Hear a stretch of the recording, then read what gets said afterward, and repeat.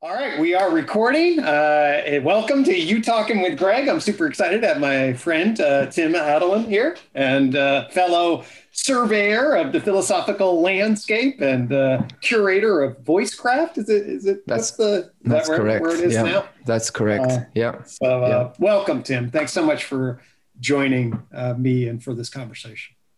yeah. Thank you, Greg. It's good to be here. Nice to have a line I can put on a bio somewhere. Surveyor of philosophical landscape. Yes, Nice. indeed. That sounds that. And actually, so along those lines, yeah. Just why don't you share a little bit about your journey into this space and what you have been trying to do and what you've been seeing, and just kind of where what your reflections are these days. Jesus. Oh, I always find myself in some stage of feeling quite in touch with that, and then other times not so in touch with it. Uh-huh. But I think the journey probably looks like, oh, Jesus. You are a psychologist after all. That makes me immediately go to childhood. But it probably looks like Tell me about your something mother, like Tim. yeah. Yeah. Well, she's very conventional, and Okay. Okay. yeah, I'm not particularly conventional, although I can sound like it in some contexts. And I think probably some sort of combination of profound mistrust of authority, leading to a very powerful seeking journey that led me into philosophy, ultimately into academia to some degree. I eventually Right. finished a master's in philosophy after attending a bunch of universities. And I haven't I've been out of that for about 6 years or so. Mm-hmm. And I sort of realized throughout that, recursively, that what was really drawing me was something much more, I don't know, kind of like in the moment, meaning laden, kind of Mm-hmm. conscience on the line in some sense, Right. full being on the line, kind of seeking in relationship to reality and the nature Mm-hmm. of consciousness. Mm-hmm. And so Hmm. I sort of recognized that communication about most things that mattered, most Mm-hmm. things that sort of destabilize the psyche and fill us with uncertainty and doubt. They're difficult things to talk about, and that we don't really have much of a skill set to talk about these well together, distributed in our Nice. culture. Certainly not in my family, and I don't think, for my part, at least in my experience in the academic institutions I was a part of, the grad departments and the philosophy departments. Oh, really? I thought academia just is totally relaxed with these issues.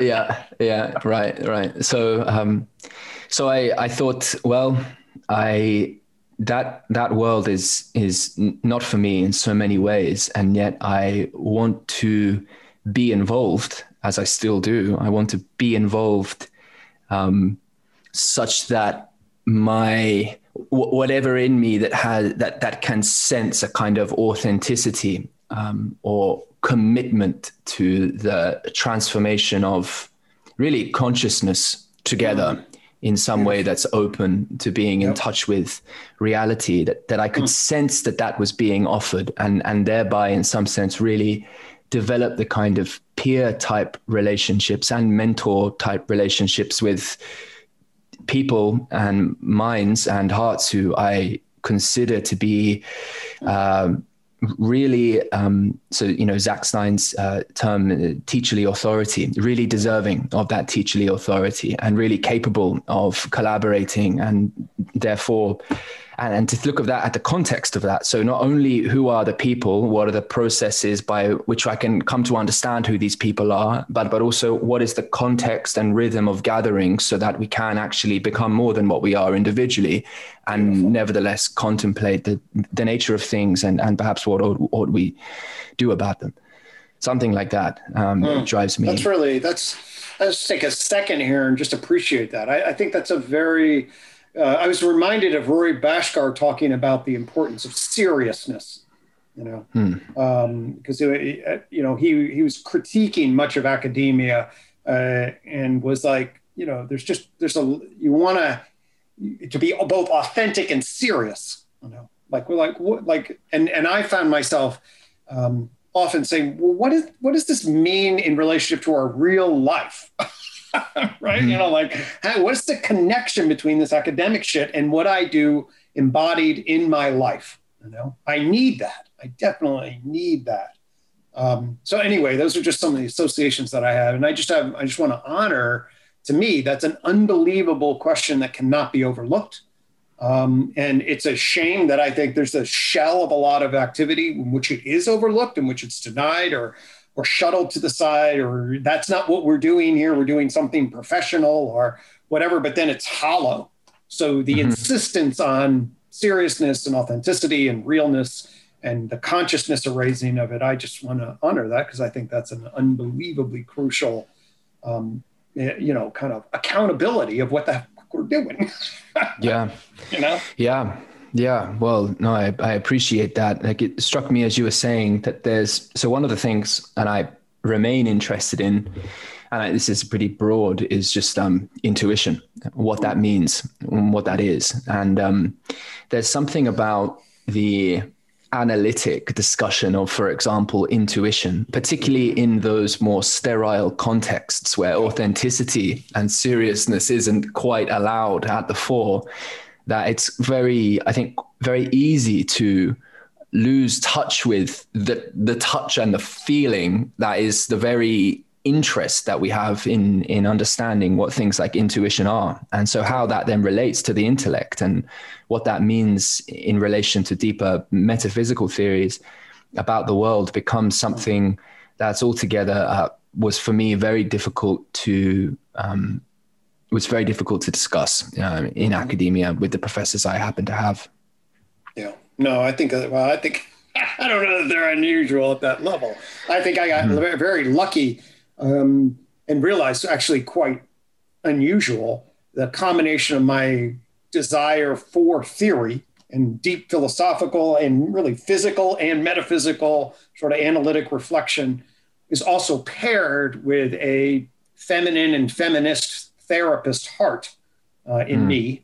And I can see my history. If I had just gone into engineering or some philosophy without also working with real people in the therapy room, the vulnerability with which I've been taken to intellectualizing everything, and losing touch with the authentic real of relation, of suffering, of being itself, and be channeled into more and more sort of obsessive analytic, quasi-autistic analysis at some other level, that's disconnected from the real. The nature of being a therapist, maintain my contact with that. And I feel very, lucky.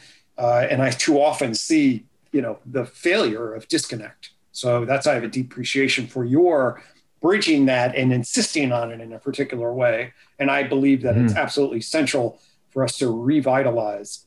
The saying that I'm offering in like the first 20 or so blogs, we'll see if it gets old or not, but this, I'm committed to the first of these podcasts is at some point I introduce a saying. So I'll introduce it here and see if you want to riff off of it. Sure. Because it speaks to the issue of at least some of the UTOK vision in my own journey. And I think it would speak to yours. And so the mission here is I'm in search of or seeking a coherent naturalistic ontology that can revitalize the human soul and spirit in the 21st century. So that's sort of that's the journey here. And to me, when I was listening to your story, it's sort of like, hey, there's analytic stuff. It's the connection between the authentic experience, our soul and spirit, in relationship to analysis, and how, what are we doing in relationship to that? Mm-hmm. Mm-hmm. Yeah, I mean, it's a beautiful vision. The first thing that strikes me, there's two things that kind of come at once. The first is that I also feel the urge to flip that sentence on itself and to have the coherent naturalism be informed, be revitalized by the soul and the heart and the spirit. So I can see them going both ways.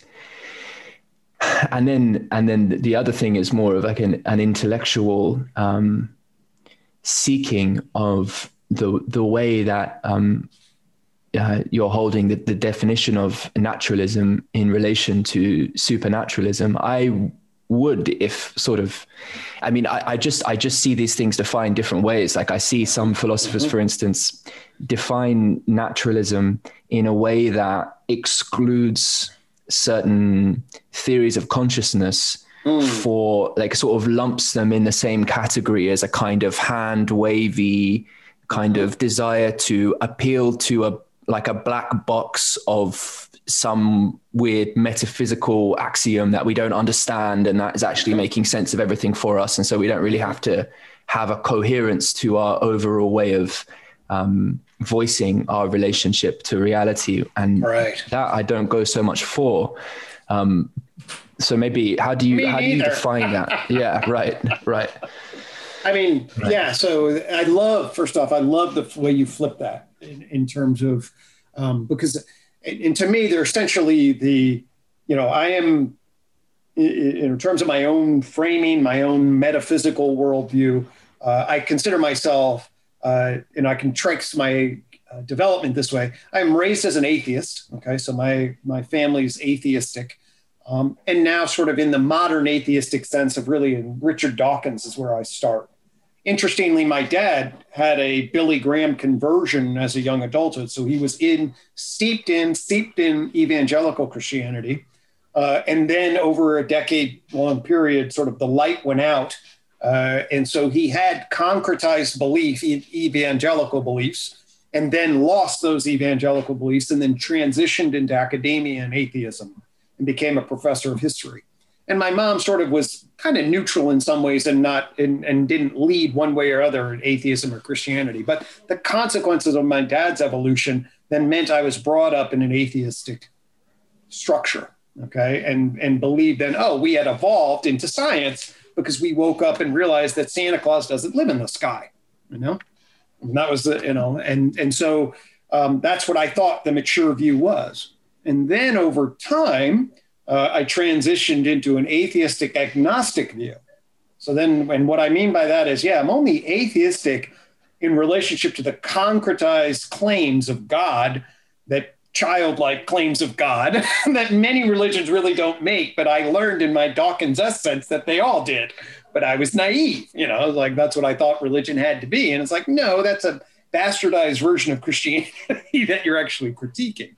So then I was like, well, actually, I'm agnostic about the ultimate nature of the universe. I don't know. The nature of science would be you don't really know. You're commit to certain kinds of things. And my scientific analysis commits me to naturalism in some ways. There's a methodological naturalism. And I believe sort of an ontological naturalism that gives rise to the potential for coherence, like to make sense. A dualistic worldview struggles on philosophical grounds to be coherent. You struggle with that. And then actually I become a syntheist. So Alexander Bard, Mr. Bard. Mr. Bard, who I just had, who's the guy who was on UTOKing in the episode before you, is Bard. Oh, wow. Jesus, imagine following Alexander Bard. What a brilliant thinker. So anyway, me and Bard are doing our thing. And so I got stuck into Bard's web and realized, of course, I believe in the concept of God. Right? I was like, and then, the whole idea, and I'd already fallen into the garden, and realized that really this is just a naive either or, a naive, traditional view of God, and then a naive atheism, and now actually a deconstructed postmodernism. And I want a meta-modern synthesis across the strengths of all of those positions. And so, I fell from the tree of knowledge into the garden. There's a bridge then, obviously, in relationship to the logos into the mythopoetic, and a reestablishing of much better relations between the cultures of sciences and humanities, including rich and sophisticated theology. I get hooked up in Zach Stein's world. I return to integral with much more appreciation than my initial place. And then I realized, yes, the concept of God is unbelievably crucial, and I was also influenced by Aslan's book, God, A Human History, which came out, I think, in 2018. But it reviewed the possibility that the earliest civilization temples were as a function of people building temples. Okay. And the way in which the temples got larger and larger, they had to be year round and maintain year round. So the argument actually then is that the desire to show fidelity to a God, to seek transcendence and to show commitment to that actually led the need for agriculture and year-round civilization, which then means that the concept of God was actually a potential trigger, at least this is a plausible argument, that the concept of God triggered us into modern civilization. So you put it in those terms, and then all of a sudden you're like, wow, if I'm not making any ontological commitments, but if I just look at the ways in which individuals engage in the world and what God might mean and what it does mean, the idea of God at the very least means to humanity, that frame has got to be taken into consideration, and the narrative needs to be reworked between the theological understanding and the scientific understanding, and so people like Bard and John Vervaeke, and really John Vervaeke and I think have basically almost identical ontological grounds and frames for these kinds of pictures. So it's really been fascinating to sync up and start to cultivate new visions for the relationships between these concepts. Yeah. Oh, yeah. So many threads there. Just a short one that comes to mind is to affirm from my experience and seeing the importance of leaders or sort of holders of power in a particular group or society to ultimately have allegiance to something that is beyond themselves. Yes. For the whole group, Totally. For the whole pattern of relationality, I suppose, the ecology. Without that, there's something, I suppose something fundamentally corrupt about the nature of that power hierarchy. And so I definitely see how the concept of God in many traditions is going to play that kind of role. And I've noticed in myself that it is that there's something in me that's seeking to trust someone who I perceive to be so, for example, I'd tell a little story. I don't know if it's okay to mention sort of psychedelic journeys on this podcast. Yeah. I've had them. Took a lot of graphs to go to the garden, Tim. Yeah, right. I mean, yeah, exactly. So, exactly. I think we're a mature audience here. So yeah, all manner of plants in the garden. That's for sure. Yes, indeed. So I was on a journey with San Pedro and mushrooms with a group of about 30 people. And it was over the course of about 24 hours. Okay. And we were walking through the mountains. And there did so happen to be a leader, convener of this group, someone I trusted a lot.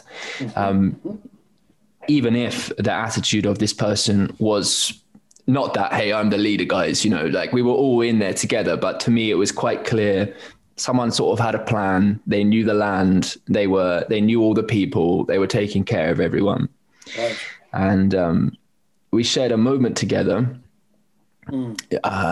face to face with a very, very large boulder. Yeah. And there was something about my pressing my head against that boulder. There was a couple things that were happening which were quite interesting. This person that was next to me, they were, to my sensing, very much authentically engaged with a kind of praising and a veneration of what that boulder represented they sort of had quite like what felt like quite an active symbolic connection to it. And there may be things about the beliefs involved, which not everyone would agree with or find coherent necessarily, although some people might. But there's something about the veneration of the geography in this case, something that will outlast us so much that we are just children like the ants and the spiders, which were all over it. We're just like, we are just to that thing. Yes. And so there was something about the veneration in that sense, veneration of the ancestors, and time, which seems to be important. Yeah.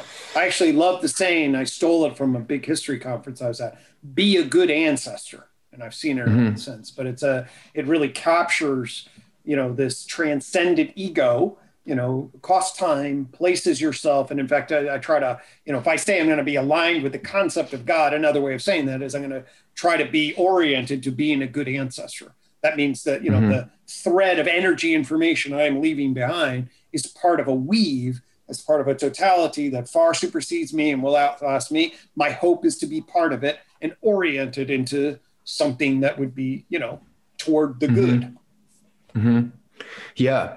Okay. So I wonder where this, as if one wanted to be sort of, I'd say cynical, but sort of pragmatic with their anthropological, psychological analysis, one could say something like it's adaptive from the perspective of leaders maintaining their position in the group, and perhaps adaptive for the coherence of the group as such, for there to be this sort of veneration of that, which is beyond just the narcissistic egoic confines of the leader. And one could possibly make the case that this is some sort of evolved societal behavioral disposition that maybe comes about X amount of tens of thousands of years ago, but was something that was emergent. And what we can say about the nature of that veneration of the whole in that way, previous to that emergence, all of a sudden we have to start bringing in different levels of analysis and how that transformation, how that leap is made in what that disposition is, or what is occurring there becomes, well, I'm interested like what your voicing of that is, if you can sort of see the thread I'm trying to pick up. Sure.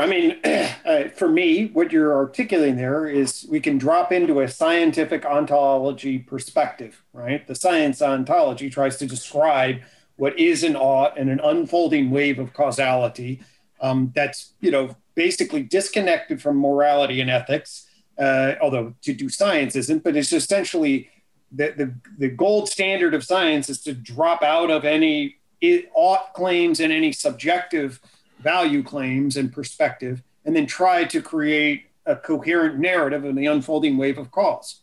And so, what you were echoing there is like a Brett Weinstein view of religion, I would say, or at least aspects of what he would try to articulate from an evolutionary biological perspective.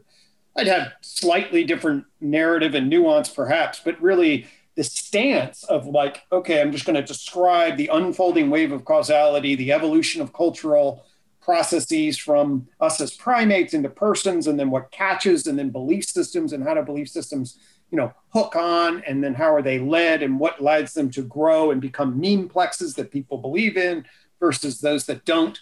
I think we want to be able, for me, I want a behavioral social science stance that is kind of disconnected and offers some of that, but not as the ontology. It's a language game you play when you do science. What I mean by that is it's a particular set of rules that afford a particular kind of statements of claims that, are valuable and have particular kinds of ontological strengths, but they also are unbelievably weak in other ways. And they're definitely not a coherent theory of everything is not science from my vantage point at all. It's a particular kind of epistemological frame that's useful, but incomplete.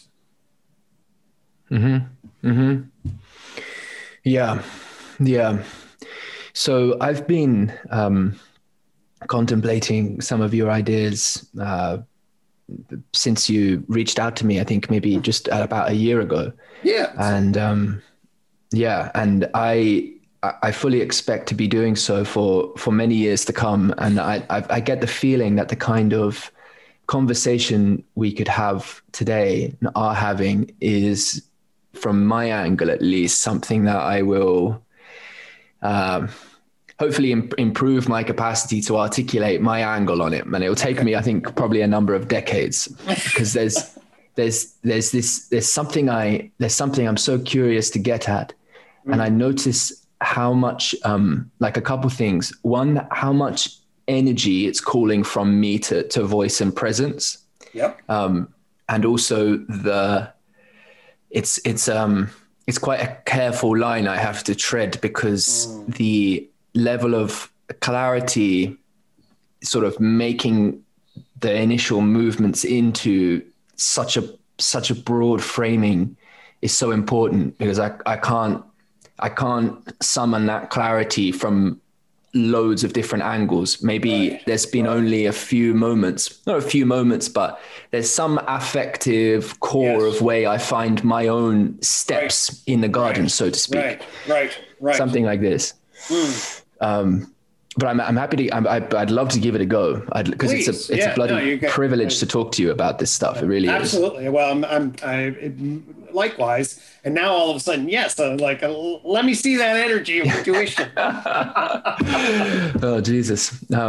It's in short supply for me. So it's very interesting. I see how it, I seem to be someone who, I can summon quite a lot of it, and then it takes a lot out of me. It takes a lot. It's like a performance kind of thing, especially when there's an audience type dynamic, because it's like every time one seeks to like tap into to really give to the flow of kind of conscience with an aesthetic disposition, while also attempting to speak truthfully.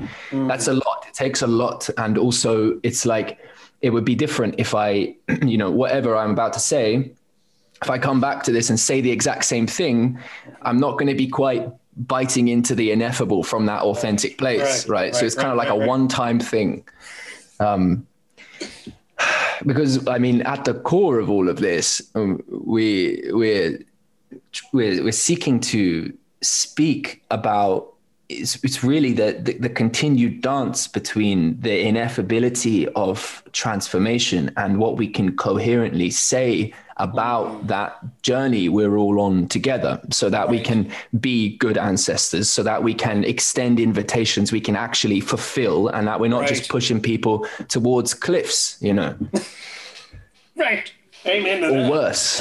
Or worse. So good. So dancing that line, I think of what it is, like something I've been so interested in profound states of consciousness, and just finding myself seeking to voice my way down, like with and through kind of existential angst and all that concern for finitude and failure, and just finding oneself at sort of rock bottom again. Like, why the fuck bother with this? What am I? What is going on? What am I responsible for? But also how that can sort of appear as sort of from that place where inner coherence is obliterated, and the choice becomes something like affirming life and the vitality and the worthwhileness of the opportunity for experience itself in relationship to like a kind of, on the one hand, an abyss, and another hand kind of chaos of too much when you're in that kind of state. Right. So but the appearance, like these domains of experience, like our utter confusion in this regard, like the nature of what is absent our frames of reference, and how we orient in relationship to that, like orient on our own. In what way am I bullshitting myself, and how we get caught up in that is so fundamental to all of this for me. And what I've heard in a couple of your conversations, there's a way of thinking and framing you have, which really accords with some fundamental experience in some of my own writing. You speak about sort of an orientation towards or away from, and then a kind of passive and active versions of these things. And in some kind of poetic language of my own expression, in response to some of the most fundamentally profound and obliterating, in some sense, pure and innocent kinds of experience I've had, like the orientations, the modes of orientation of confrontation and surrender, broadly this coming towards a kind of bearing my, like walking right up to the edge of my boundary and holding the kind of truth of, hang on, being here matters, involved, real. Yeah, like moving towards, and we can see like at another level, like a positive version of that. It's like, yes, like you are real. What you are matters. You have something to add, but you know, you overstep that boundary too much. You hold on too tight. You've got that egotism, that narcissism. I'm jumping a bunch of levels here from the kind I'm tracking though. And then the surrender being a kind of allowing within and ultimately giving way to the flow of another, having one's own boundaries in some sense being ingressed on, but appropriately so or inappropriately so, because one has not in fact held to what their nature is. And I think of something like that, those modes of orientation, as being like, when I consider the nature, like the functioning of cells, when I consider the possibility for coherence between self, other, and world itself, something of this, like how it binds, how there can be coherence and continuity. These modes seem to me very important, and I see that as like a fundamental through line. Right.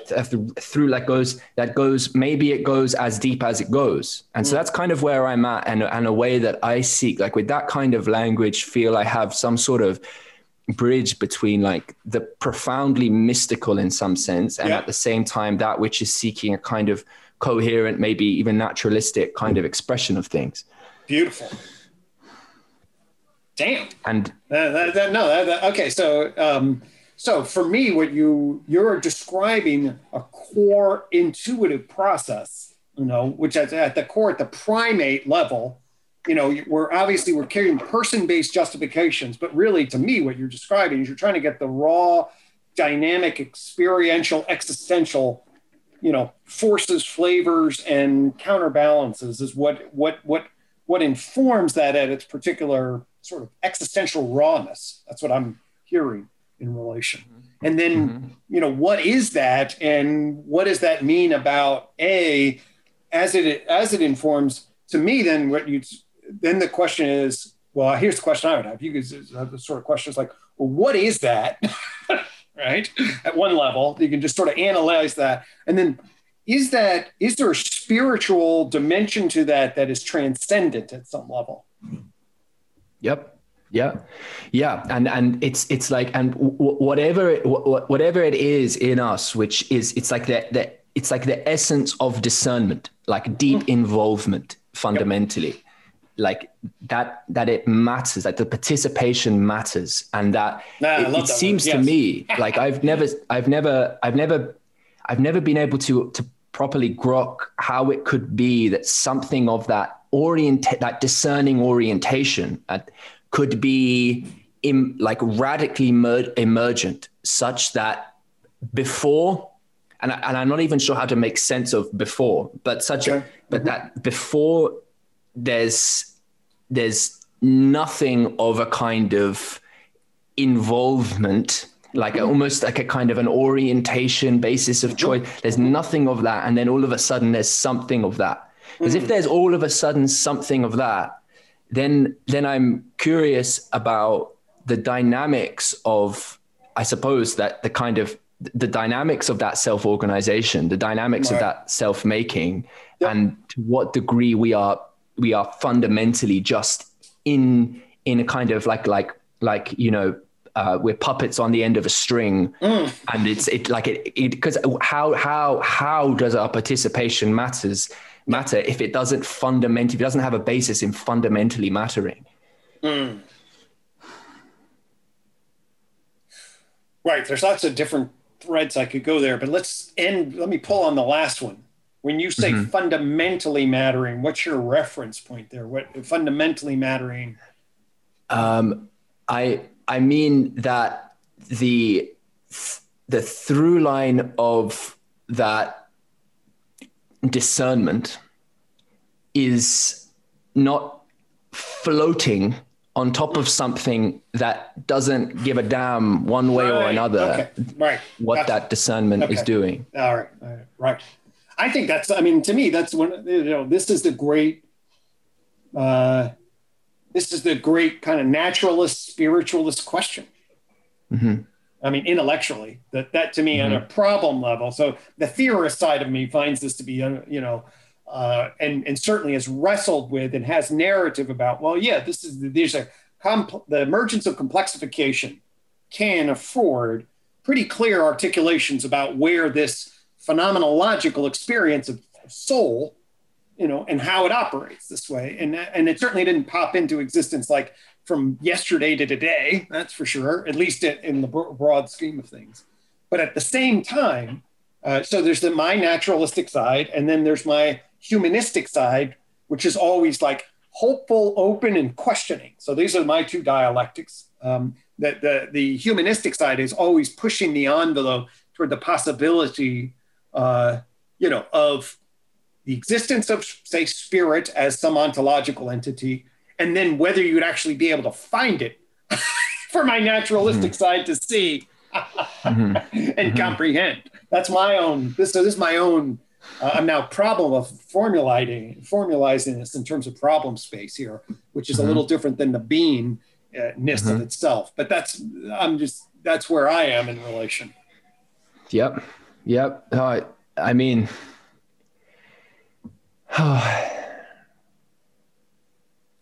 it's what, so from where I'm sitting, one thing I want to avoid from an intellectual perspective is just following a line of thinking because I want it to be the case based on some internal monologue as to what grounds my sustainable meaning and being in the world. That would be an error. It's such an interesting one though, because the first thing is that the resuscitation of my will to life, there's a well to go to, and that well is beyond or other than the articulations that are sort of the articulating question itself that's driving me, and yet they're woven together immediately as I begin to express and be in coherent relationship to that thing. And so in some sense, my experiential basis, I'm trusting that essentially, despite how incorrect my words may be, that I am willing to let go of whatever those words are trapping me into in order to do the thing that I'm seeking to articulate with my words. And yet there remain the intellectual questions, because I can totally see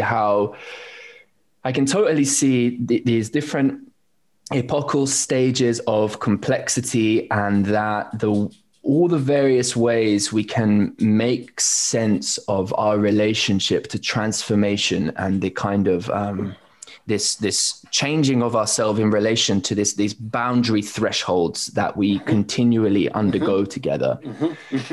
I can see how that takes on just a drastically different richness and complexity when we talk about culture and when we talk about consciousness and mind at the level of human beings, and all the different kinds of self-reference we have in relationship to hierarchical goal structures that themselves are balancing all these dynamic concerns. There's so much richness.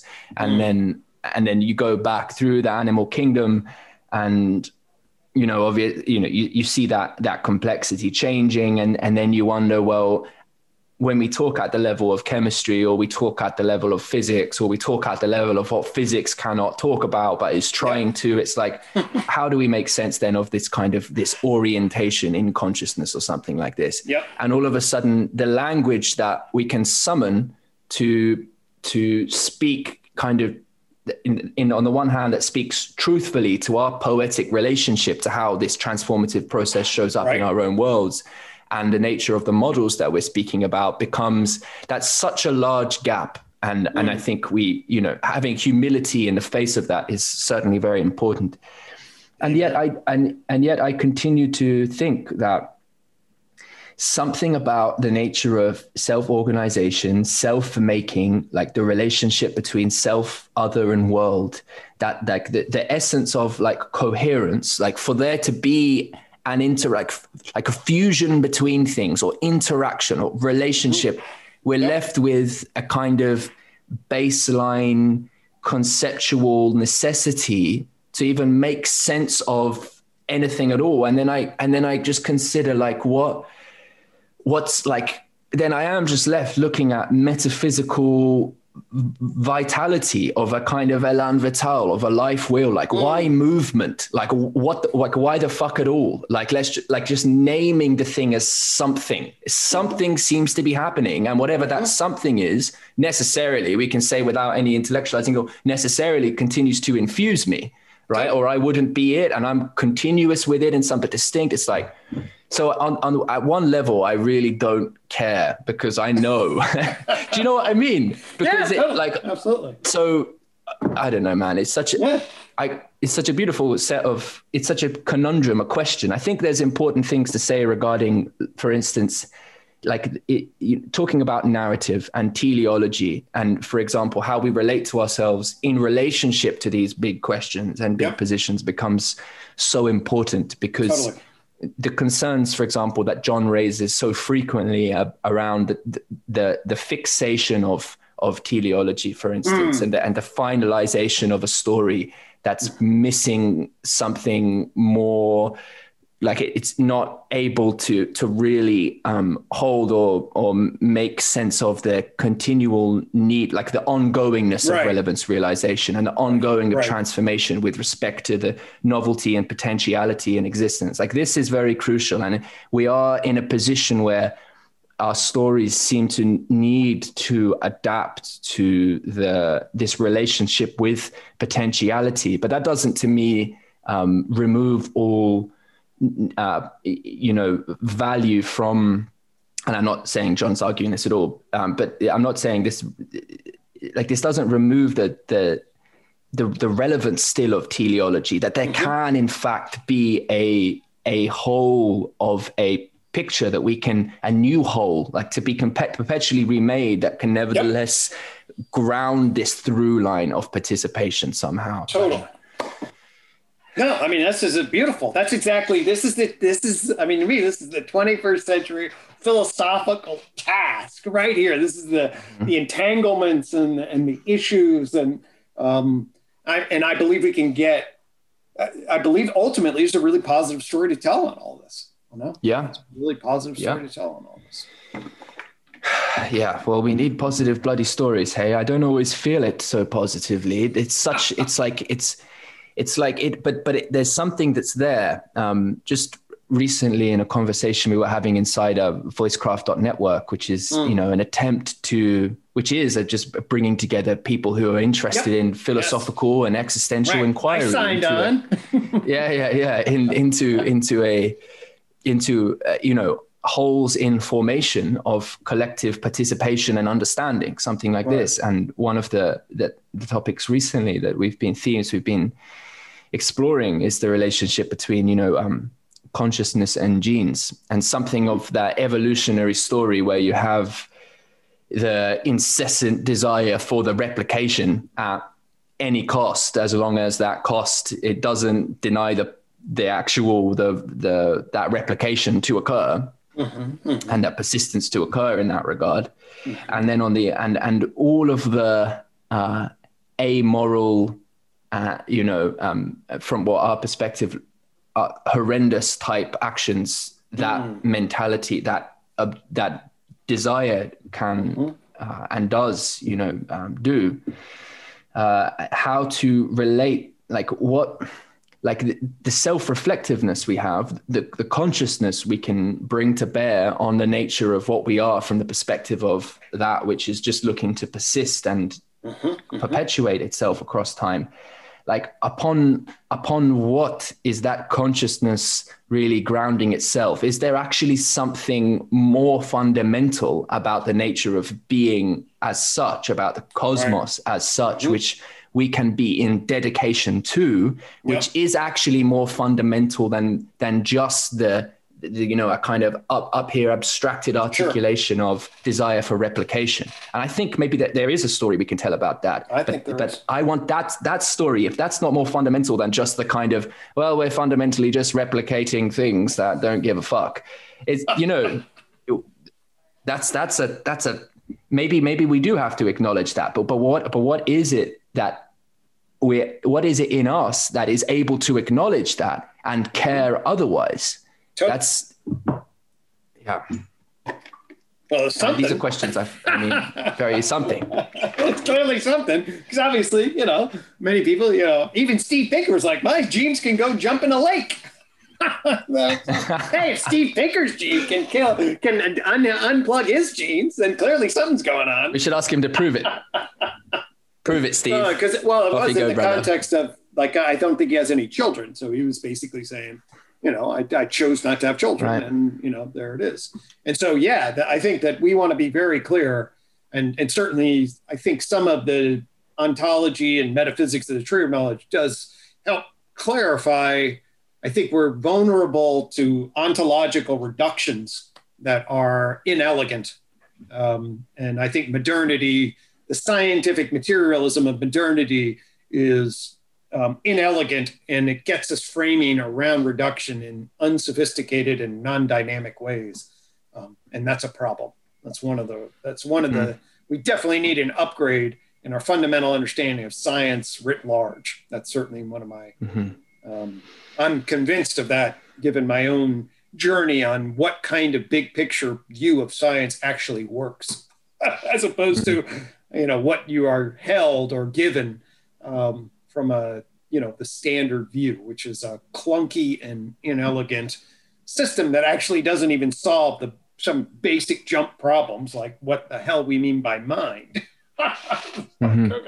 So there's a system of science that's broken. That's my pitch, that we can fix and upgrade. If you fix and upgrade it, it actually comes a lot closer to validating the metaphysics of our everyday concerns, potentially. It doesn't, unlike what the eliminative materialists and many other reductive people say, they completely miss the boat on what the connection to what a clear and coherent scientific model says about what people care about, what they are, what their essences are. Like, for example, it's not that we're gene replicators, it's we're justifying apes, people. That's what you are, okay? So replication and survival at the level of life, but then you get in a primate, you're a behavioral investor that cares about active, passive, pleasure, pain, self-other shit, to get into some of your reference points at an intuitive primate level, and then you're a person justifier that sits atop that and says, hey, this is why I'm right. This is why it's important to me. This is what we ought to do. Okay, so you're basically have a ready to download the memeplex of whatever society you are and generate narratives. So your nature is to justify. Now it's blank in terms of the content of that justification, but what the unified theory says is no, you're a justifying ape. That's what you do, and what it orients you to is not to then try to reduce you to mechanical behavioral matter cause, but underlying natural behavioral processes like processes of justification.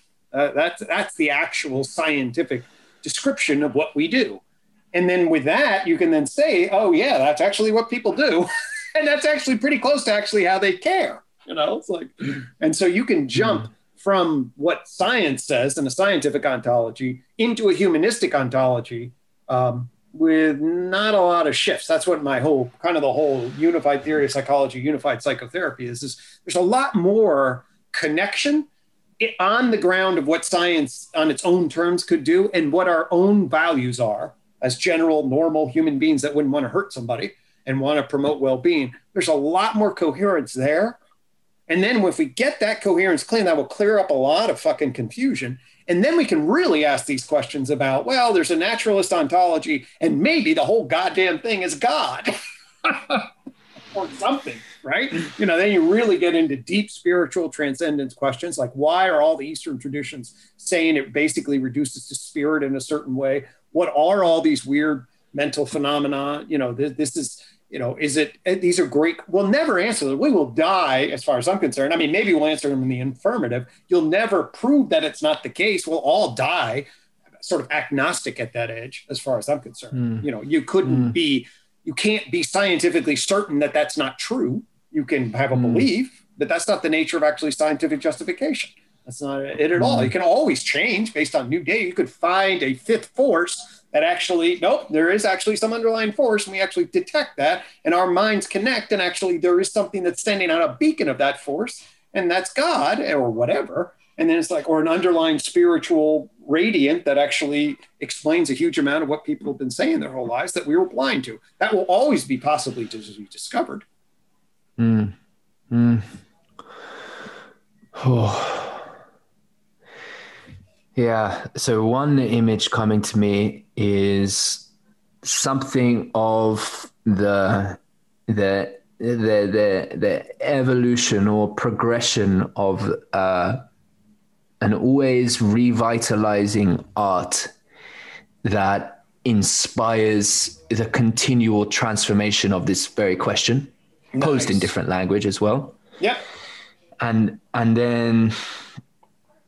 that's something that the involvement, the participation in the ultimately what looks to me like the collective creation of this art becomes then like a really high and deep and broad drive and reason for being together, but one that doesn't diminish or obliterate or like a kind of reduce away the tragic suffering involved in the pursuit of that art at all. And that nevertheless inspires. So that's one image. That's one image. That's a beautiful image. And that, to me, my hope, when I say that, I'm hopefully, you know, I'm also scared as shit, by the way. I'm looking, wherever I'm sitting, it's like, oh, over there's heaven and maybe there's real hope, and over there's hell and there's real likelihood of that. So the horizon to me of our human situation feels there's a kairos of the moment, to borrow John. You know, John's getting me up to speed on Greek. Kairos of the moment. You know, this is not the chronos. This is a major domain. And what we do now has lots of variance outcome in relationship to the downstream consequences.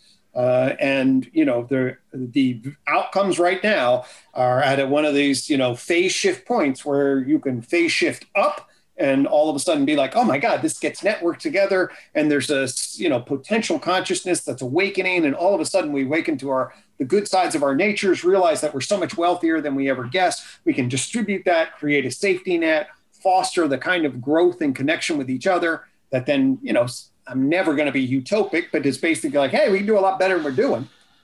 And then there's the other part of me is like, oh, fuck, we're actually on Titanic. It's already too late. We're going to hit the goddamn thing. And my kids are whether they're going to be in a society that actually sustains them, even though they're high water, given all their privilege, is, you know, maybe not.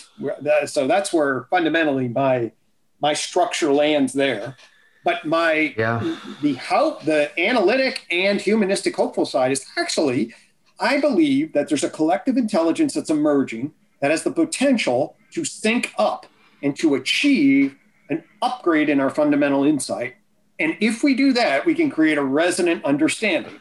And I can even justify that. I can justify that completely scientifically through like the tree of knowledge. I can also justify it spiritually with the empirical transformation. And I get a spiritual charge off of what's called the singularity. Okay. So I don't know if we talked about this at all. I mentioned in a number of different things. So the singularity, I'm sure you've heard, you know, there's the idea of there's a technological singularity. There's a social singularity. There's all this debate about what the hell singularity is. Okay. There actually is a pretty simple formulation for what a singularity is. Mathematically, a singularity is just 1 over x as x goes to 0. Okay, so at a basic, you can't divide something by 0, but as x gets smaller and smaller, 1 goes to basically infinity. That's kind of what a mathematical singularity is. Okay. So now, in terms of evolution, a singularity, what they tracked the singularity is they basically did, what is the time it takes for the next big innovation? Okay, it's time between innovation. All right, so if it used to be billions of years, and then it's millions of years, and then it's thousands of years, and then it's hundreds of years, and then it gets smaller and smaller, as that's x. And then as x goes to 0, okay, you move toward a singularity. All right, so that's a simple mathematical thing. Now, here's what's unbelievably miraculous as far as I'm concerned. And my analytical side to me looks at this as like, shit, I don't know how to explain this. Maybe the spiritual guys win this one. Right? From an analytical point. I mean, this is it. So in 1997, right? In 1997, me, Mr. Little, atheistic scientist, draws out the tree of knowledge. All right. That's what happened to me. I drew the 4 cones. And then I was like, hey, clearly each one of these cones after matter represents an information processing communication network. That's what cells do. DNA does that. That's what animals do. That's what the nervous system does. And that's what language does for us as people. Okay. It's an information processing communication network. All right. So once you then see that, then it obviously follows, well, is there another one? All right. Well, then once you say, well, is there another information processing communication network that supersedes humans talking to each other, it was crystal clear that the 20th century was laid down. The information technology of our technological developments of the internet, of computers and emerging interfaces with that was crystal clear, right? So you're like, fuck. And I was like, well, 21st century is going to be a big goddamn deal, okay? And then I started to see that there's a 5th joint point that we were going to transition through the culture person dimension into some digital virtual. All right. So then there's that. But now, then I hear about the singularity. So Ray Kurzweil, talks about the technological singularity, and then he interprets that as well. That's when AI and humans AI will transform and we'll have artificial intelligence that supersedes humans. Okay, that's one interpretation. This guy, Max Borders, has the social singularity, which somehow we will wake up to a global consciousness. All those are really cool. But I then found a Russian mathematician named Korolev. I can't say his Russian name. So he was a big historian. Okay, so big history is this, which was developed independent of the tree of knowledge, which then says there are these 8 thresholds across time and complexity. And then big historians got interested in the 9th threshold, what comes next, and they generally framed it as the technological and social singularity. Okay, all right. So then this Russian guy hears about it and gets involved in big history. Everybody who's been looking at the time till big inventions was a Western scientist. So all of the big inventions were framed in the context of Western history and invention and all of that. And not surprisingly, the Russian world has a totally different set of inventions and people doing different things. So actually now there's another data set on big events and intervention that overlaps only very loosely with the Western data set on big inventions. And you can apply the same measurement, which is basically the time to the next intervention. And if it's on a curvature of acceleration, the time to next invention will get smaller and smaller. Okay? So the Russian mathematician applies a super simple singularity curve to the Eastern Russian and the Western map. Okay. And he argues that Kurzweil, I think very convincingly, he argues that Kurzweil underestimates it's a hyperbolic exponential rather than just an exponential. So he tweaks the rate of acceleration with a super simple addition to the formula. And what that means is it's happening faster and faster until you, quote, go vertical. Okay. Yep. And we can talk about what that would be, but it's getting faster and faster. So then he applies this super simple formula to the West and realizes that the thing goes vertical in 2029 with a correlation of like 0.994, which in social sciences, a regression line that correlates at 0.994, almost a 1.0 regression line. It's unheard of in social science. Okay, that's then you go to a separate data set, and the Russian crosses at 2027, like at 0.996. Okay, totally different data set, super simple formulation regarding the evolution of complexity that hits a cultural singularity or transcends itself in a particular way sometime between 2029 and 2027. Okay, that to me is like, oh my God.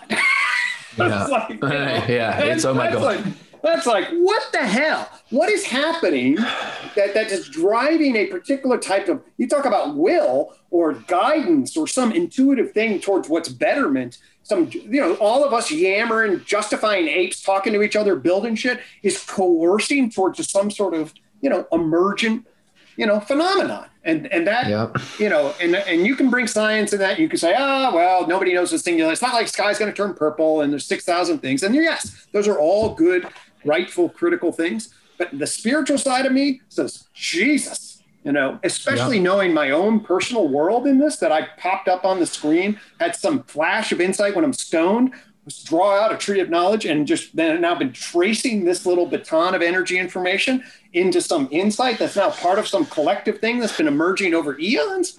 I don't know how to explain that. Yeah. Wow. what an incredible articulation that was. Oh, yeah, that's a lot to process. So, okay. I want to ask, so the words know thyself are coming to me, and I want to ask you about the relationship between justification, the systems of justification, and the process of coming to know oneself, the process of coming to know oneself as part of a whole. And well, that's probably enough to start with. Yeah, actually, that's kind of it. Yeah, well, you know, right. That's good to stop, because that's actually, I mean, you know, often the right thing to do is just ask a good question and sit with it for a little while. Right. Mm-hmm. Okay.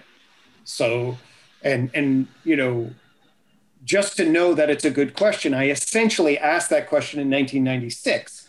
It's 6 to 8 months before the Tree of Knowledge, and it changed my life in many relations. Okay. I mean, I asked it from a different angle, but essentially here's what I would say is that we had a primate self concept of some weak sort. Okay. But then we layer on top of that this person thing. Okay. This explicit self-conscious reflective thing that then lives in a field of justification. All right. Lives, in other words, you get socialized as a kid, and your parents and your friends, they do everything, but it's all networked together through a system of justification. You have to learn what you can do. Was the justification field sort of more or less set previous to the capacity to influence it explicitly? Well, for us, as we get born, certainly for every individual, born into a pre-existing field of justification, which as a 4-year-old, you just download. Yep. So for those apes with the early self-consciousness, moreover, like, let's say like a couple million year time span, would it still make sense to sort of recognize some sort of psychological, some sort of, coherent dynamics to the field of consciousness that was more or less, if it was shifting so slowly through implicit and non-explicit changes, and so it didn't pop into being. It was just So we can actually try. I would say we can track this pretty cleanly. Okay. So the other apes probably, there's good reason to believe, of course, we're cousins with all existing apes, but the other apes probably haven't changed all that much in the last 2 or 3 million years. There's good, 5 million years. Okay. But something happened to our line. Okay. And there were a couple of different things that clearly happened to our line. The first thing that happens to our line is a transformation in our cooperative social, what some people call it, the social proto cell. And what he means by that, this guy Klaus Anderson, who I'm on a list with, and just actually shared a new paper today, so it's on my head, but I thought it was brilliantly done. But basically what he calls is the socio-ont, which he means by the sociological ontological unit that emerges kind of like a superorganism in humans in ways that are quite different than other great apes. Okay, meaning, what do you mean? The network of cooperation and role and the complex adaptive activity of hunting and gathering together as a unit is qualitatively more sophisticated in terms of coordination and understanding part-whole relation and reading the field, okay? And the other piece of information that we can add to this is Michael Tomasello's work on the emergence of implicit pre-linguistic we space, he calls it. The we space is the capacity for implicit intersubjective shared attention and intention, okay? Humans can track other people's attention and intention with a theory of mind that's radically better than others. I mean, by 2-3 years old, our kids are way better than adult chimpanzees, okay? Classic easy example is pointing. Humans intuit that if you point, you have an intention, and I'll track and I'll look back at you, and I'll look, and I'll see, okay? So we can sync up in this implicit intersubjective field way better than the other chimps and other great apes. And that affords us then, what music would do, what shared hunting would do, what communal ritual would do prior to any fundamental narrative on top of it. By communal ritual, I mean beat on a drum, engage in some sort of base. Now we know that 500,000 years ago, they weren't doing a lot of symbolic ritual, but they were certainly engaged in a lot of cooperative stuff. We find fire and we start hunting big game in big sort of ways. You're doing lots of really intense, stuff. And we're probably mimicking each other, engaged in gesture, and then you get broken symbolic communication, like antelope there, and those kinds of opportunities. Mm-hmm. And because we have the implicit intersubjective field and increasing brain, power, our brains are getting bigger, although that's an interesting track in and of itself, but whatever, our capacity for symbolic tagging and shared implicit intersubjective space is clearly up, meaning, and crucial. And then the argument from Just is then 100,000 years ago, we shift from broken symbolic communication into propositional claims. And propositional claims is sort of like going from a distributed nervous system to a brain. I mean, propositional claims fundamentally change the nature of linguistic communication. And then that crowd hooks itself and starts the process of cultural person evolution, the evolution of systems of justification that then, are reference points of narrative and question-answer dynamics and all the things that pull our, unique mental capacities into this coordinated form. And then that takes off and, and we're the unbelievable fortunate, John talks about psychotechnologies. Well, we built all of these cognitive psychotechnologies. I was just reading my son's articulation of, he's in a history of math class, okay? And he was doing the history of Huygens, was a great mathematician and physicist. And he basically was looking at games of chance and built some of the earliest probability average assessment stuff just 500 years ago, okay? And the difficulty that he had determining what was a fair bet, on a super simple thing. I was just, this is fucking just averages. And the whole point is actually 500 years ago, the concept of an average even over 5 numbers, divide by 5 and give you an average and what that mean would be. I mean, the best mathematicians in the world didn't have a good understanding of probability and stats in that kind of way. That's 500 years ago, my point of it is that, we have all of this unbelievable architecture, and then all of a sudden we hook into this propositional question-answer dynamic, and then that creates this whole evolution of justification. That's the accelerating singularity curve. And now we're actually at the cusp of potentially making a jump like the talking jump was. I mean, that's what the tree of knowledge is. Like, holy shit, we're going through a fifth joint point as we're aware of it. I mean, it's just a bizarre, to me, whether you're a skeptic or a believer, you have to you have to look at the time. As long as we don't kill ourselves as we go through this chaos, it's just one of the most remarkable and beautiful and confusing but challenging.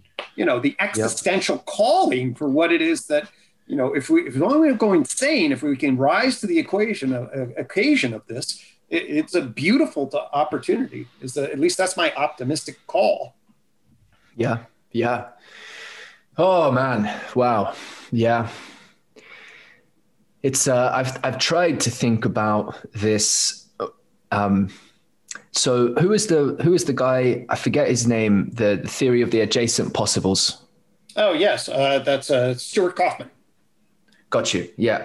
So I could be totally wrong about this. I heard him describe on Jim Rutt's podcast that this accelerating curve of this proximal adjacent possible, just complexifying, more possibility, more possibility. I could be wrong. I thought I heard him describe it as actually going vertical. Yep, he would have. Yeah, he would have talked about a singularity that way. Yeah, and vertical is not 0.999, right? It's not asymptotic. He means vertical, like a right angle. What is it? What happens is as x goes to 0, then the line goes vertical. So x does actually go to 0. Okay, good. That's what would make sense. It's as if. Now this is, and then it's as if. Okay, so it's not like it's just a measure of a particular kind of rate of change. Okay. Right. All right, but it's close to vertical. But it's close to vertical. Another way of thinking about it, one way to think about it is, okay, you had an opportunity where you have proteins and other shit that's bouncing around, and then all of a sudden they get more and more, there's a subset that's getting increasingly complicated in the way it operates, and then all of a sudden you get a cell. Now that protein change went vertical, basically, and then jumped into the plane of life. And the plane of life then is a qualitative behavioral change shift. Now you're measuring something else that now is changing. So it's not operating on the same rate of change. So basically the measurement and the kind of evolution that's emerged is done. That system is now not appropriate that's not the appropriate lens to understand the rate of change that you're actually interested in. Got you. Okay. That makes sense. And I hope I'm not being pedantic here, but to say something goes vertical in this case just means we're now speaking about a different rate of change. But from this other perspective, it didn't actually go vertical. It just went close enough such that it's relevant to consider pace of change at a different level of being, reality, complexity. Right. So whatever rate of change that we had, now the things are happening so differently at this level that's essentially infinite. So that would be essentially going vertical. Yeah. It's so difficult. Look, I mean, I'm trying to understand, just even try to understand emergence and then to try to understand close to like the infinity, like the close to. It's so interesting. Well, one way to think about it is imagine that I was trying to train my dog. Okay. My dog Benji just wandered around here. Okay. And I can start to train him. All right. And train him in basic, hey, sit and bark. Okay. And I start giving him words. And he starts learning more and more words and getting faster and faster. Okay. And then you could start to say, oh my God, he's learning more words quicker and quicker. Now, if I had that rate of change, then we would start to say, Benji would go vertical when he would join this conversation. Right. All right. So by the time we're actually measuring, hey, can you learned a new word here in the context of 3 weeks? This conversation cannot be measured in the idea of an entity that can learn one word every 3 weeks. Yeah. Right. Oh, okay. It's such a fascinating. I mean, for me, this stuff is like, because if we just plug in the word ethics, it becomes like, okay, how to conceive of the continuity of mattering through these vertical changes. And right. And I just wonder, because this is sort of now linking up with some of where my sort of effective energy in the beginning portion of this conversation is kind of going, because I'm always, is there like a way of Is it okay? Because I think most of us would agree that there's something in the, like, take the idea of a dog. There's something to a right treatment of a dog, Totally. you know, and like that. It's so easy to get caught in the kind of anthropomorphization of our relation with everything, but to get stuck in the justification of it without maintaining the through line of the mattering of that valuation. And okay, let's port this over, because I mean, I'm someone in these conversations, I can basically just, for probably a good 4 hours until I get tired, just keep on going up, you know? And that's, you know, it's interesting. And I would enjoy that conversation. And then there's a part of me that's like, okay, actually, much of the building that I'm seeking to do with others, we are doing together in a distributed fashion, is requires, you know, a foundation. And I think about now the artfulness, for example, of conversation and dialogos, which is a word I feel, you know, I'm slowly becoming more comfortable using. It was obviously, it's a beautiful word, you know, dialogos. And, you know, thanks to John Bavecchi, Christopher Mastro Pietro for bringing that word to us. The dynamic that the dialogos, the word, is referencing was something I felt attuned to before I knew the word, and might have just called it transformative conversation, meaningful conversation, or something like this, right? Yeah. And there's something in there. For me, it's just referencing a kind of right relationality of participation in understanding and the mutual transformative process that we undergo as we pay and enact that kind of ethical relationship to ourselves and each other, in relationship, of course, with the world. And so, brilliant. Yeah. And so oh God, I'm going up again. I want to extend the dynamic of us being here together. And of course, we're using the technology of Zoom.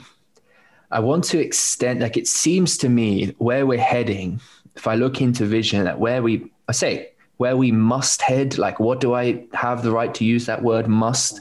Like it's somehow that same care and attention and intention, as you're saying, put towards this mutually transformative ethical process of giving and taking and rhythmically seeing together, so that has to be brought into a broader, I say, physical and, you know, just physical context, in terms of like an environment, a space, totally, where the patterns in nature, some of these, because we think of this going vertical, like you think of like the Fibonacci sequence, and how there's so much of, there's like a coherent order to the patterning of things that the creation seems to have to take in order for its perpetuation. There's a lot of variance with respect to the particulars, but there's something about then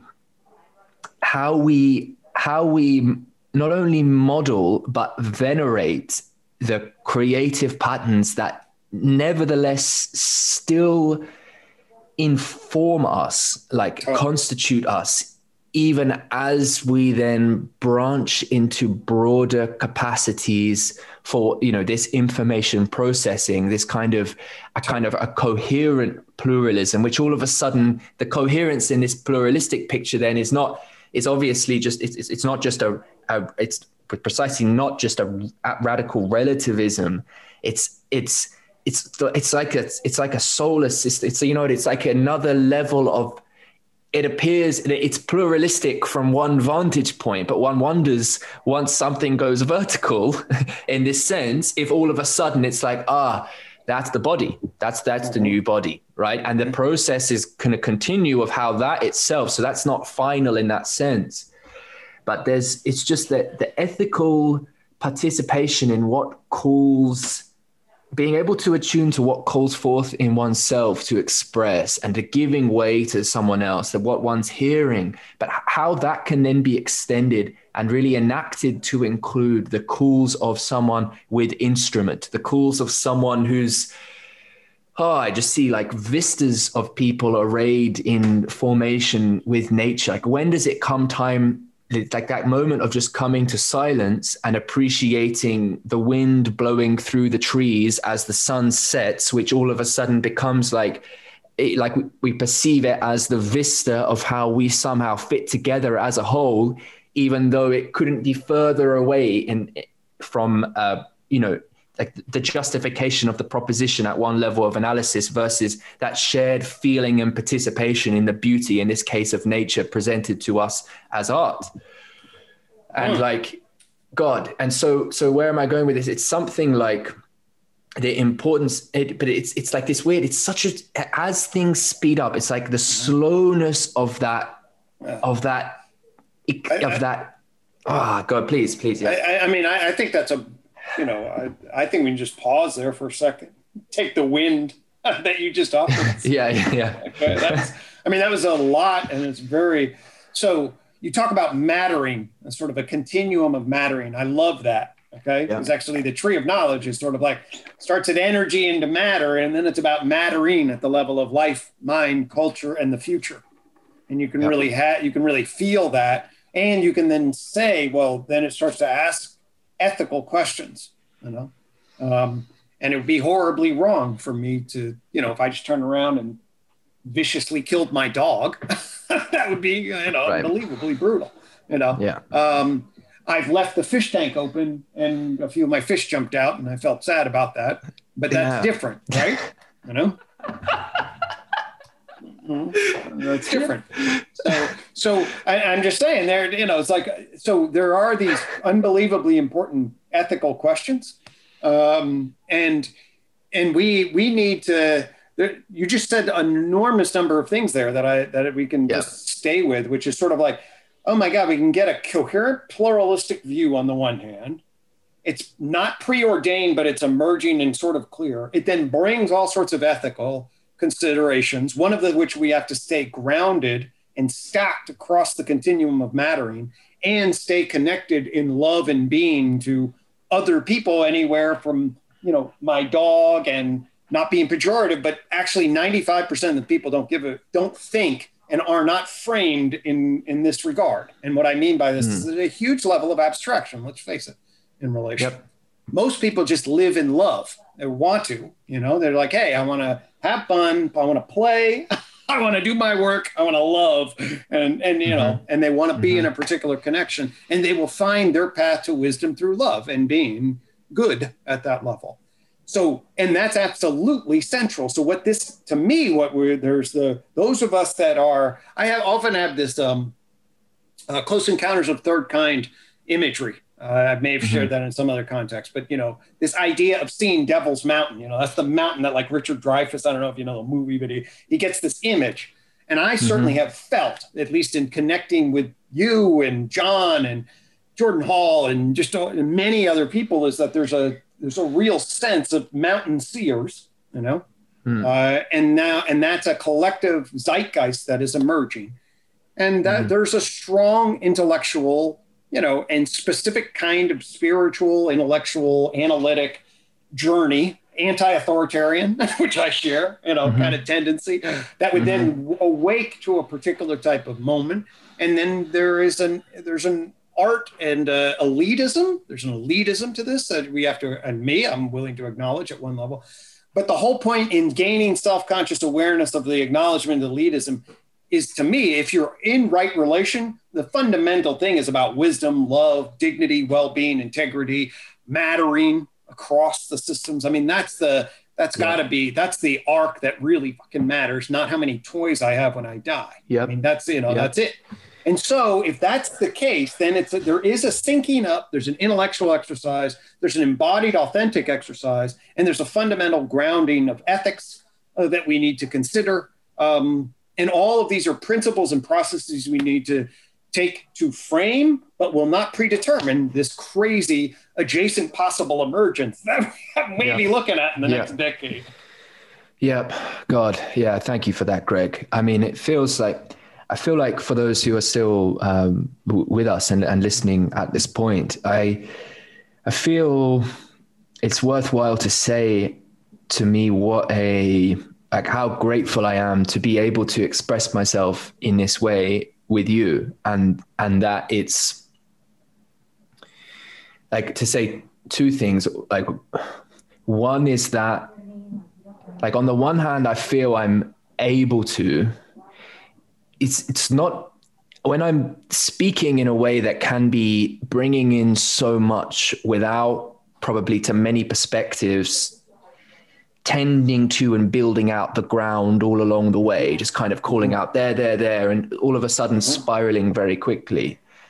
To me, that process feels like I can only do that if I feel myself grounded, and that might not always come across if there's something I've said which doesn't propositionally map to where someone's at, because all of a sudden then it's like, where are you off to?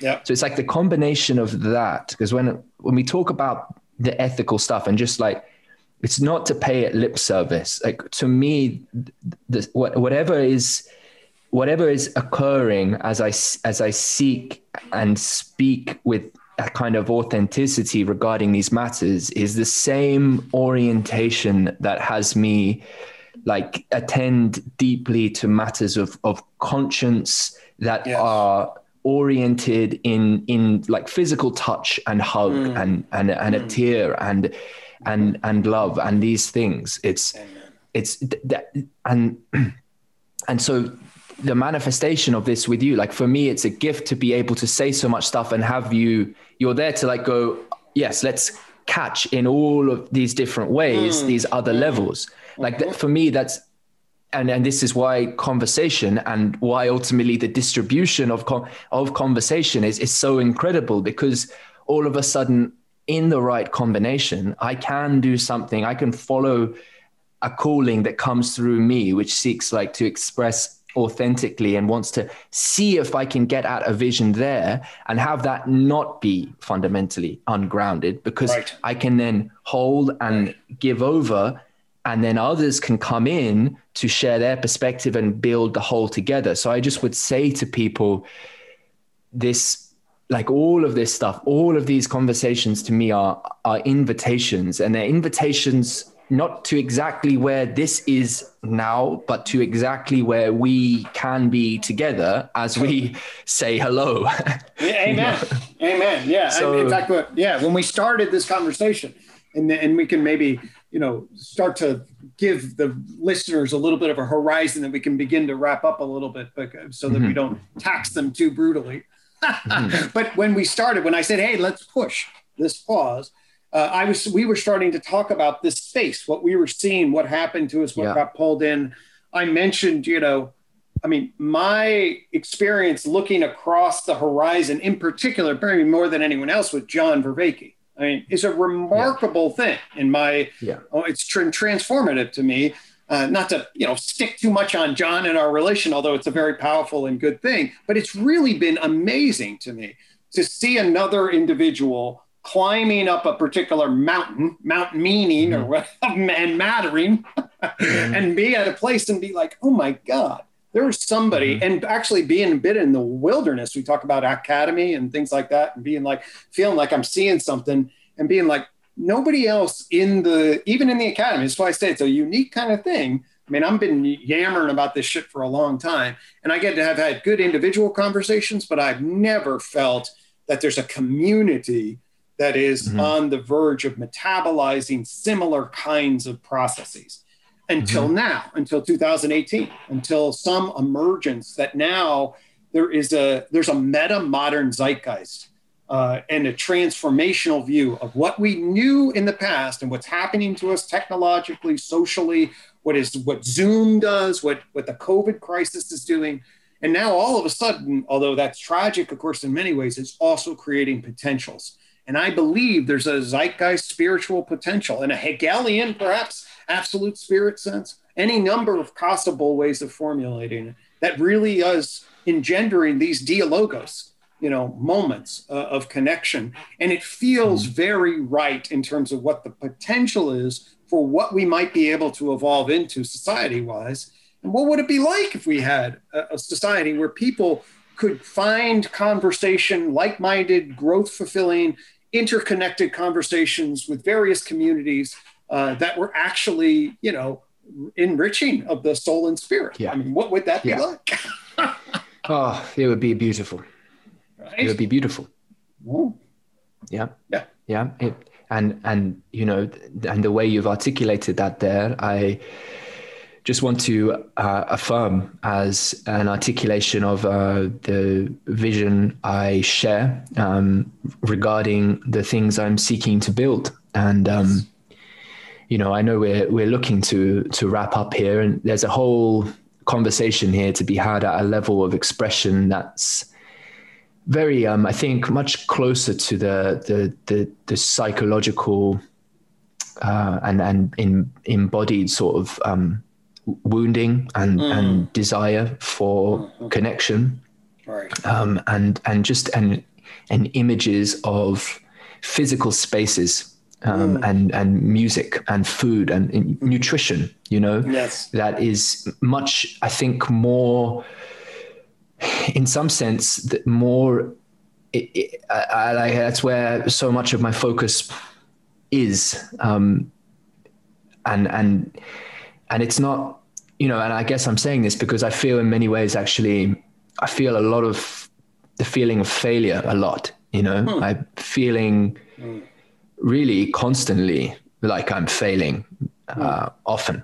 And, we need a couple sessions to get to the bottom of this, but Right. Well, but I can look at the progress and development of relationships I've had and continue to make, and I see the importance of doing this together, and I see that the immense importance of collaboration, and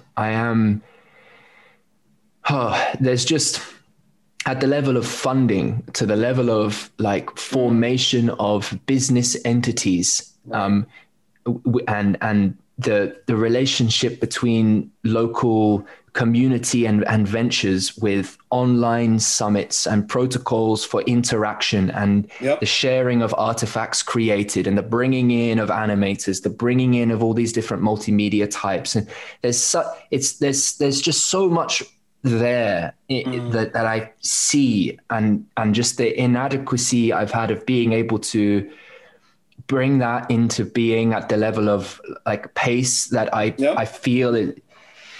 But there is movement, and there's so much inadequacy though. It's like it's such a long way toward that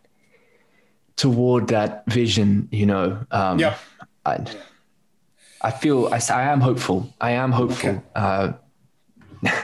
Well, I mean, you see me spiraling downwards right, there. Well, right. I mean, well, let me just, without getting into depth, let me say that as far as I'm concerned, there are a network of people that are threading together something very, very positive. I'd like to think the TOK is one slice of that. I'd like to think Voicecraft is a slice of that. I'd like to think Stoa and Rebel Wisdom and John's work and the Neurohacker Collaborative and Bard's frame of reference, right? I mean, there's our Lean Rachel Anderson and Bill Doan. I mean, we can see a community of threaders that are weaving together something very, very important, and I mean, listen, and we're right now, let's remember, we're fleas on a fucking ice on a Titanic. I mean, we're just like, and the Titanic is, it's 7 billion people with infrastructure that is just, completely in a particular structure. And we're like getting together and having ideas and we're talking. And there is no way to change the Titanic into a happy cruise ship in a couple of years. I mean, it's just not realistic. So I'm super excited about how much conversation has happened. Is that people are playing around with different spaces, and you're clearly doing that. And there's got to be a lot of failure. I mean, let's face it, there's an enormous amount of trial and error. Jason Possible shit means everything is changing constantly. There's no way to plan out and not get super lucky if it happens to take off, I know. And I mean, not to for myself, I've been yammering about my ideas for 20 fucking years. It's like nobody paid any goddamn attention. And now it's like, hey, maybe some minor people are paying attention, or some, it's still like, well, it's like whatever, and whatever happens. But I feel like there is an emerging collective consciousness that seems to be nudging its way, towards the right direction, finding its way towards the concept of God, as it were. Yeah. Yes. There's definitely that movement. There's definitely that potential. And I am fundamentally hopeful. Where that hope is grounded in the ever-present opportunity to reaffirm the worthwhileness of all of this, regardless of what is built. And so in that sense, fortunately, my hope isn't grounded in the success or not of the things I've been able to build. Because that's not exactly true, is it? Because the cultivation of who we are is in some sense a building from another angle. We'll be tied in, but we can set up another dialogue in relationship to that from the other aspects. Well, I very much hope so, and there's so many more threads of discussion, particularly into the ethics, ethics of the ethics of interaction in the space of the Bard absolute, Barred, in Alexander Bard's language.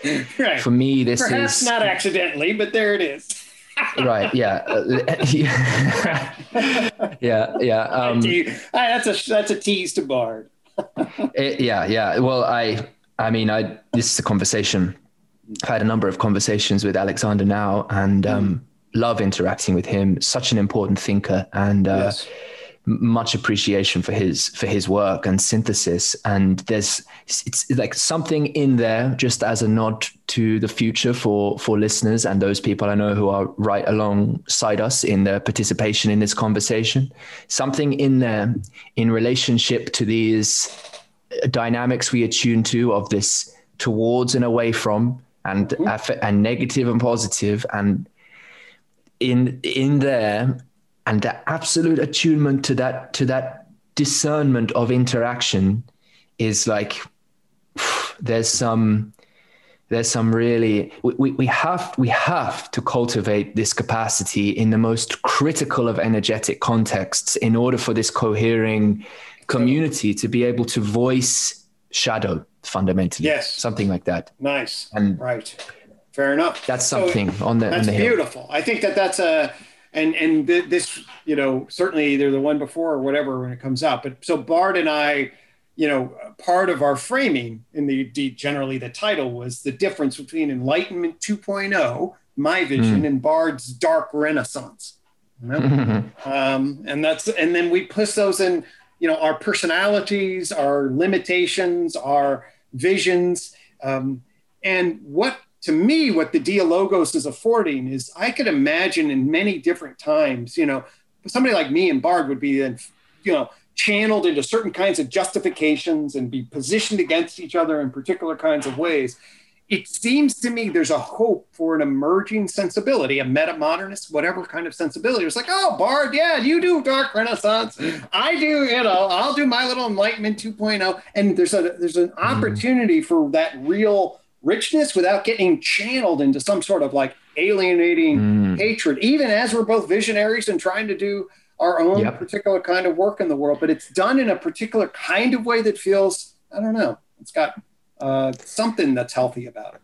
Yeah, well, I mean, the dark and the light in some of the experiences I've had, just the profound imagistic experiences, the beauty of the relationship between dark and light, how they meld into each other, that somehow are together and yet distinct in a whole, that there's something like the like the appreciation of the appreciation of the being and of the position, like, you know, so someone like Daniel Schmachtenberger will say, you know, there's signal in everything. Not everything's 100% noise, which is kind of like an, you know, an analytical way to reference something here I'm looking at poetically. Right. But it's the practice of dialogos, then the practice of that ethics of artfulness in interaction as being what enables these kind of what might look like opposing forces, but that are fundamentally involved in dialogical relationship, conceived from another angle as a kind of oneness or a wholeness, whole making, is that's where it's at. And what are the contexts, like physical, you know, digital, protocol, ritual, archetypes around the table to most enable the generative ends of this coming together? These are ripe questions that I'm actively pursuing, and so many of us are. And so looking forward to where that inquiry takes us, for sure. Beautiful. All right. Yeah. Well, that sounds like a wonderful summation, both of our little journey and the larger journey we're sort of a fractal of. Cool, man. Such a privilege, honestly. Thank you so much for being here. It's honestly just a beautiful thing for me, and is an honor, really. Thank you, Greg. I really appreciate you being out there, being you. Absolutely, man. Thank you so much. I appreciate it. I look forward to sharing this with folks. Awesome, man. Beautiful. Take care.